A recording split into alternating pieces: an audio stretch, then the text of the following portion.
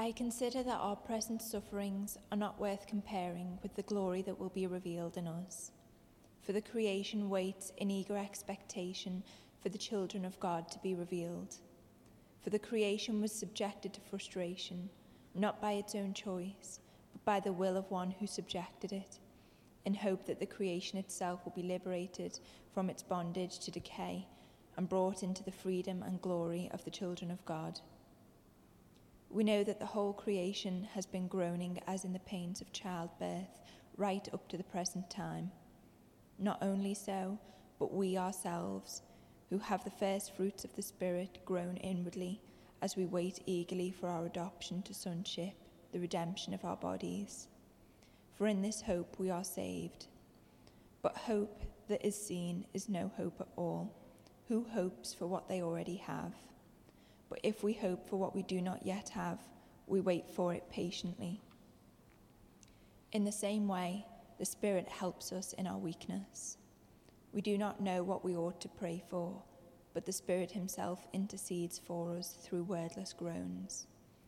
And he who searches our hearts knows the mind of the Spirit, because the Spirit intercedes for God's people in accordance with the will of God. And we know that in all things God works for the good of those who love him, who have been called according to his purpose.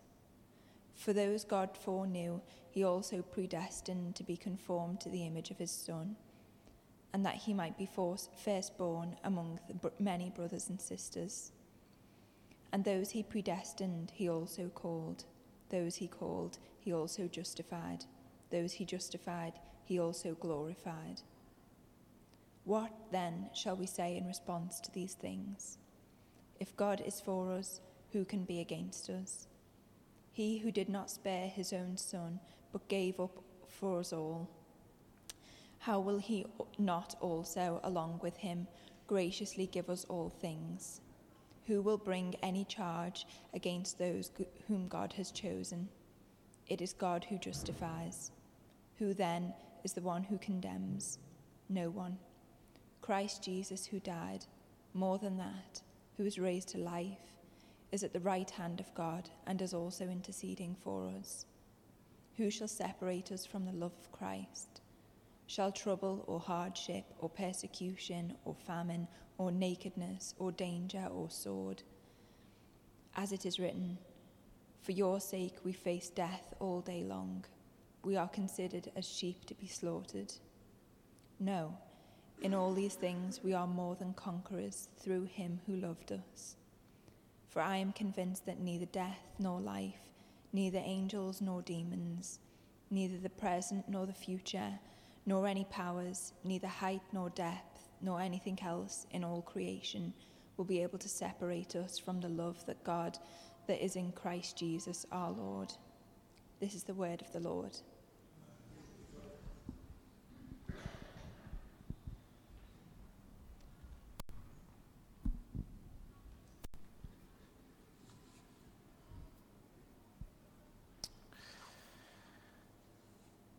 Just a reminder to turn your mobile phones off. That was mine, I'm sorry.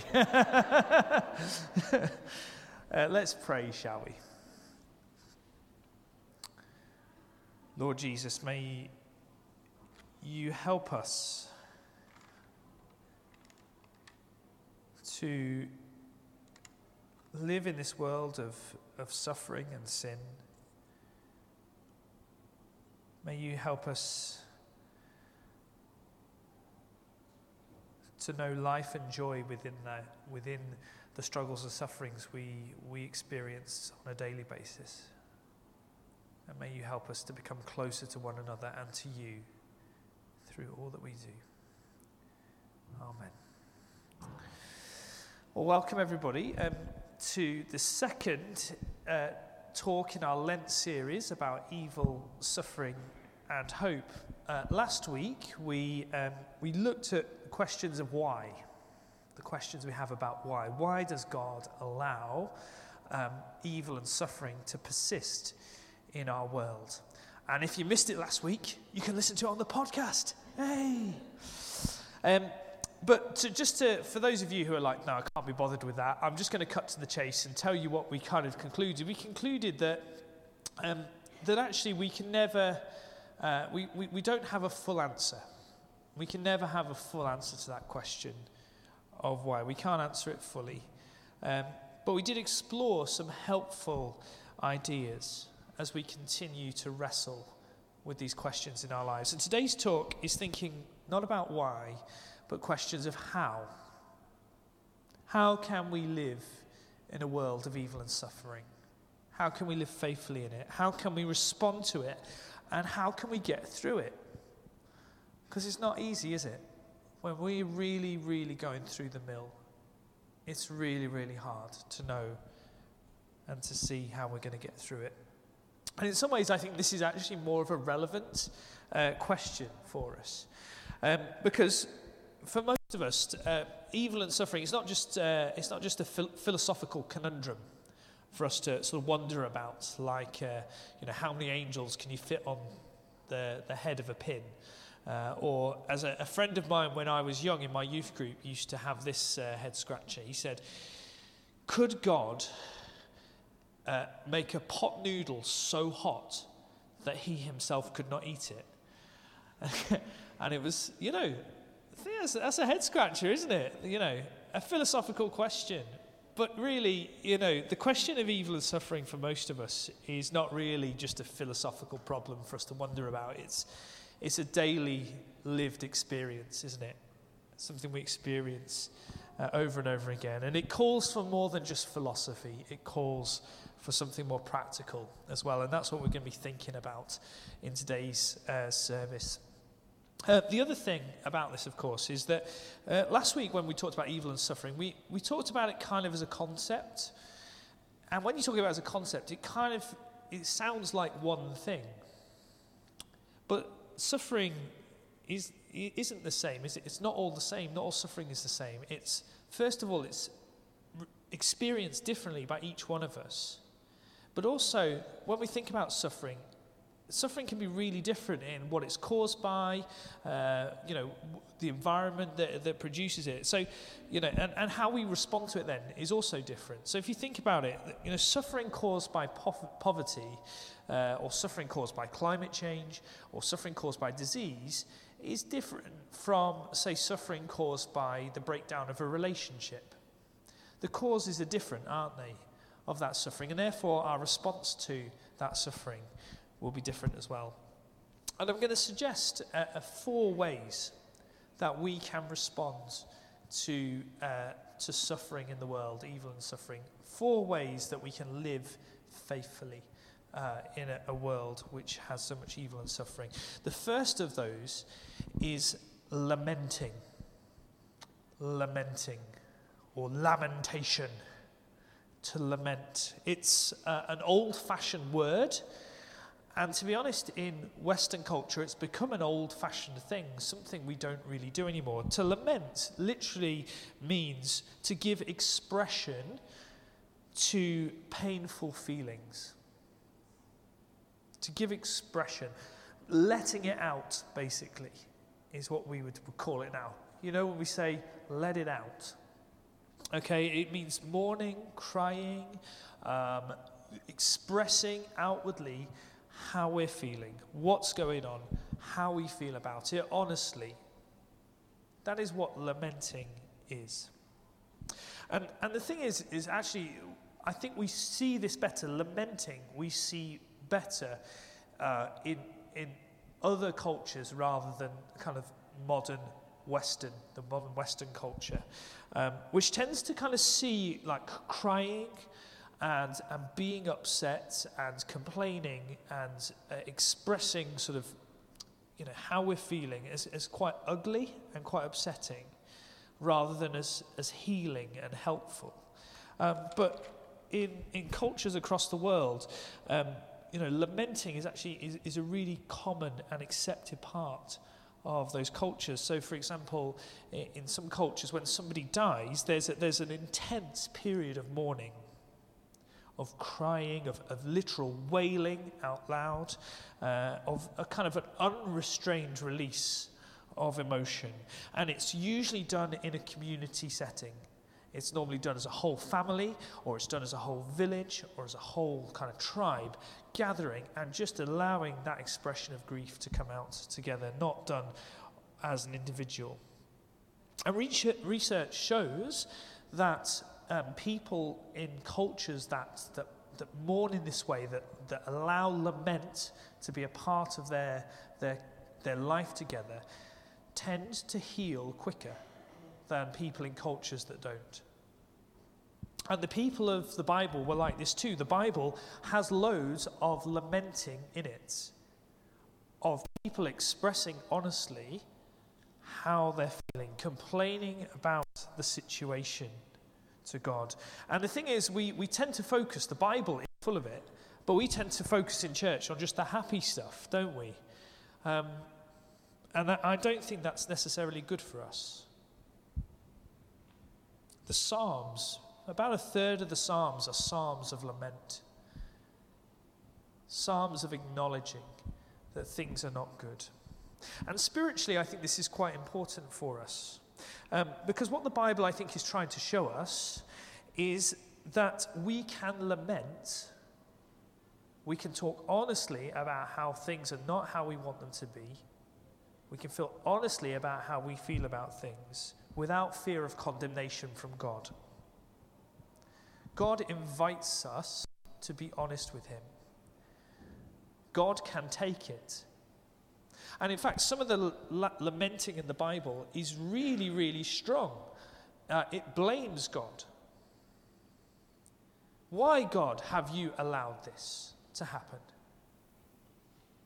Why, God, where are you? Are you just, God, when this has been allowed to happen? It's really, really strong. But that's okay, because God can take it. God invites us to be honest with him because God wants to be in a relationship with us.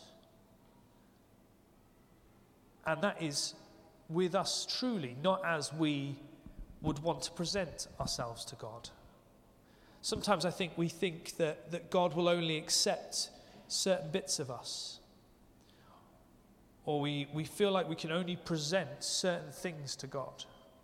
But God wants to be in relationship with us fully, with all of us.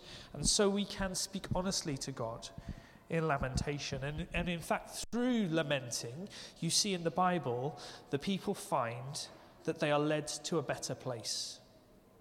They are able to move through their feelings of grief, of shame, of disappointment, whatever it is. It's actually through acknowledging with God that what's going on and being open and honest, that they are led to a better place. And it's something that we can do, something we need to do. Now, that's not to say that there aren't more or less appropriate places to do this, okay?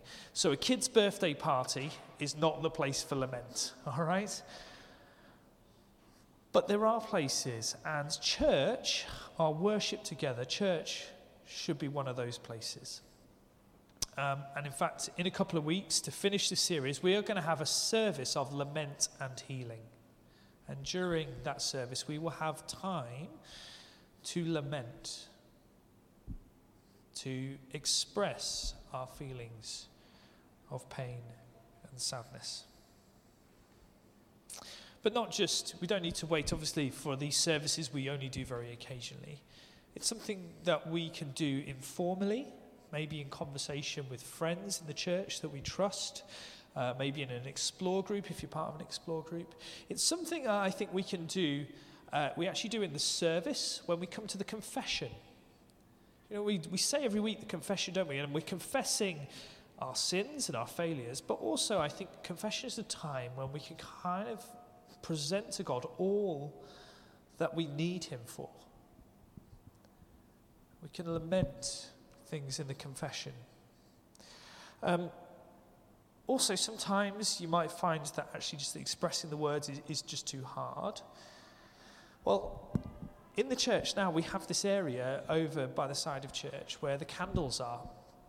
And the candle stand was given to us by Neville Black, a former vicar here, some time ago. And he said, could you do one of these? And I said, oh yeah, we could definitely use them for the memorial services that we have in November.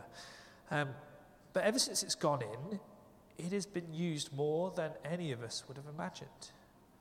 Because there's something, even when we can't find the words, just the expression of lighting a candle is a way of opening our emotions and our feelings and our thoughts to God in a way that are open and honest. So number one, lamenting. Then we think about, and I think lamenting is something we can do in every circumstance, with every form of suffering that we experience. Lamenting is a thing that we can do and should do and is helpful. And then we're going to move now to look at some of the different ways that we might respond to different kinds of suffering. And the first one I want to look at is repentance and forgiveness.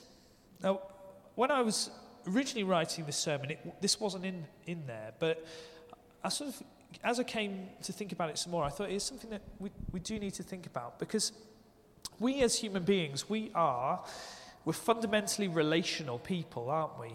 We're made to be in relationship with God, and we're made to be in relationship with one another. And so much of our suffering comes from breaks and hurts in our relationships, which is caused by sin, isn't it? That's what sin does. Sin causes breaks and hurts in our relationships with God and with each other.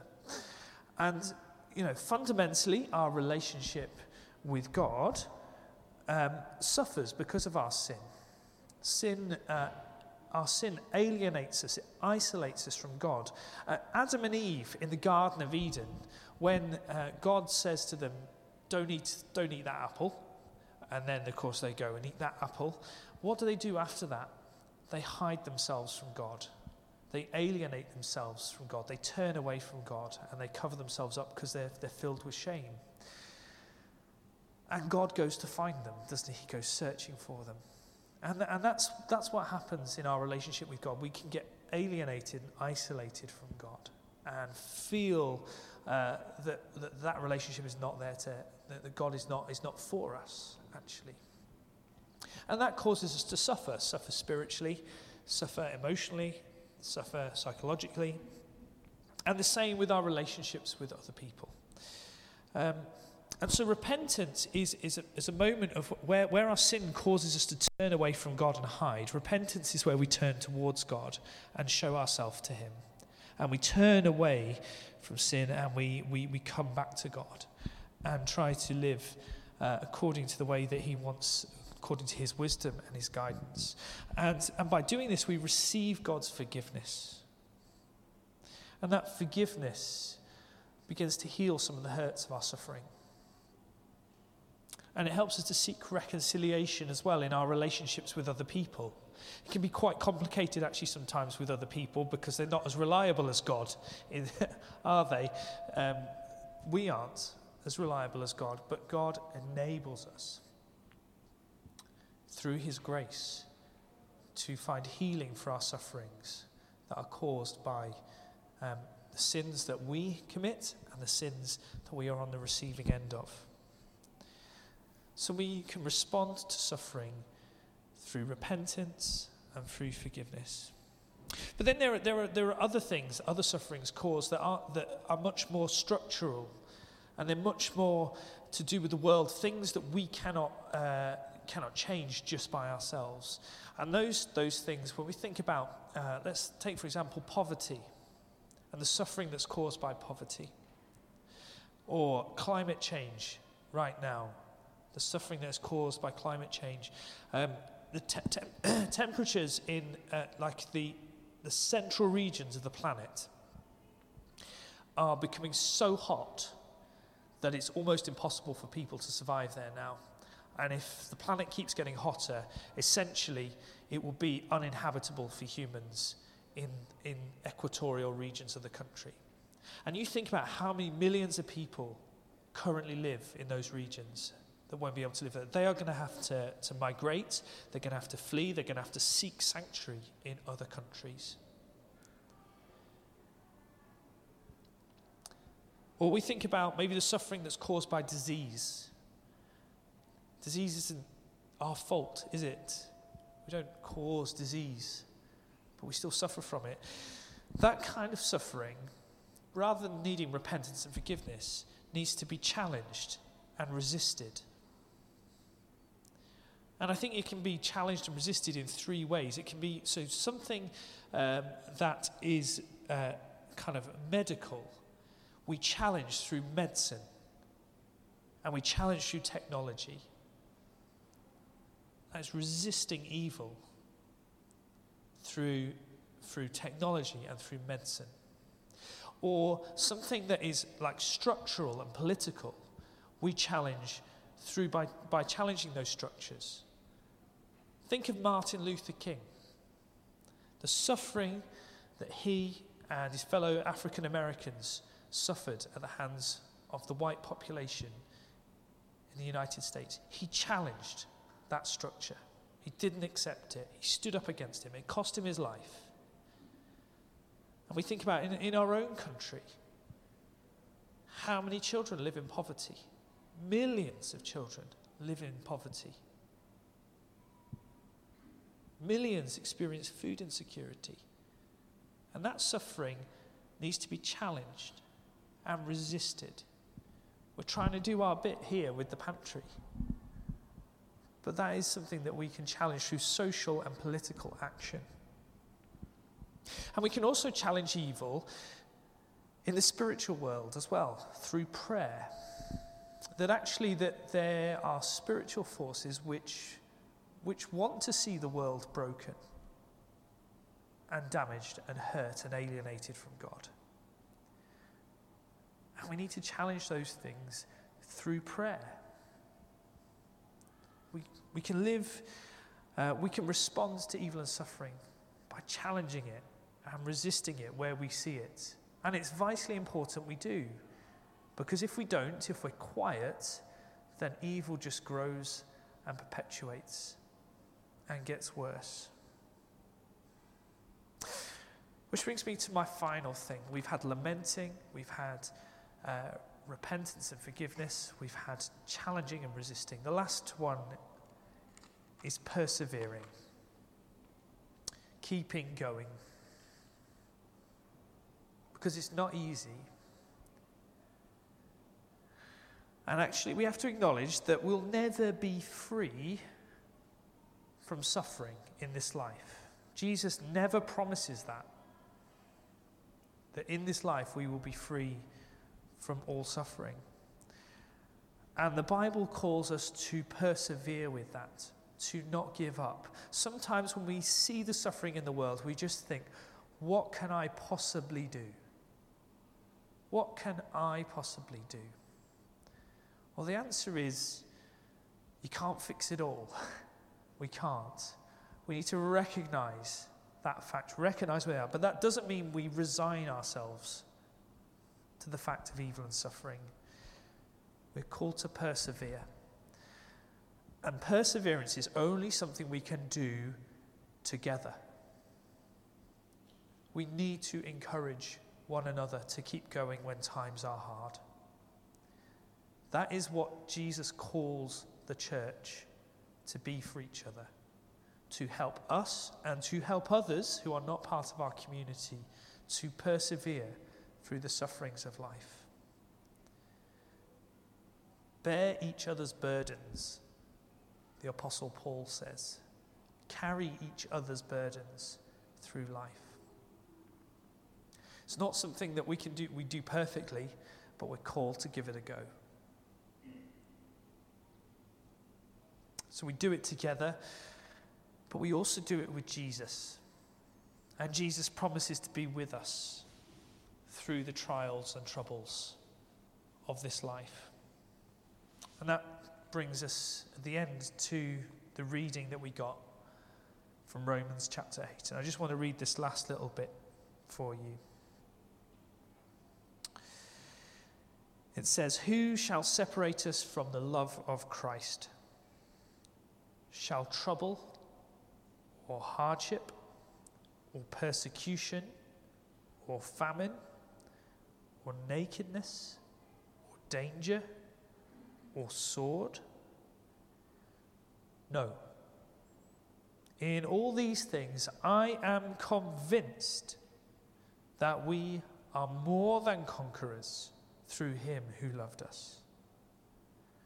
I am convinced that neither death, nor life, nor angels, nor demons, neither the present, nor the future, nor any powers, neither height, nor depth, nor anything else in all creation will be able to separate us from the love of God that is in Christ Jesus our Lord."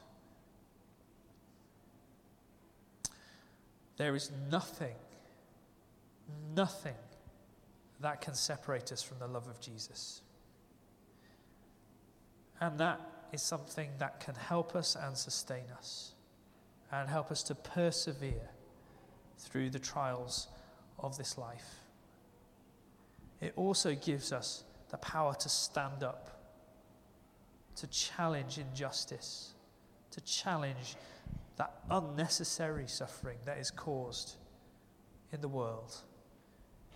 It helps us, brings us to a place of repentance and forgiveness, and allows us to be free to speak honestly about how we feel, because we know that there is a God in heaven who loves us, who hears us, and will never let us go. Let's pray.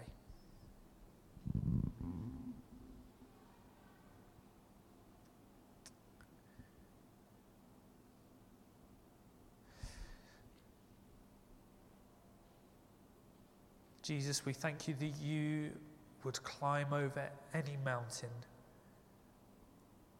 travel through any valley, overcome any obstacle,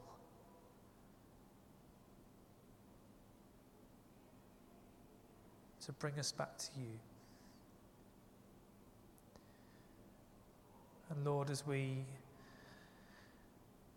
reflect truthfully and honestly about trials and the suffering that we go through, trials and the sufferings that we see others go through, it is so often hard to keep faith and easy to slip into despair or resignation or apathy. We pray, Lord, that you would keep our hope alive, and that you would help us to live faithfully in the world. Amen.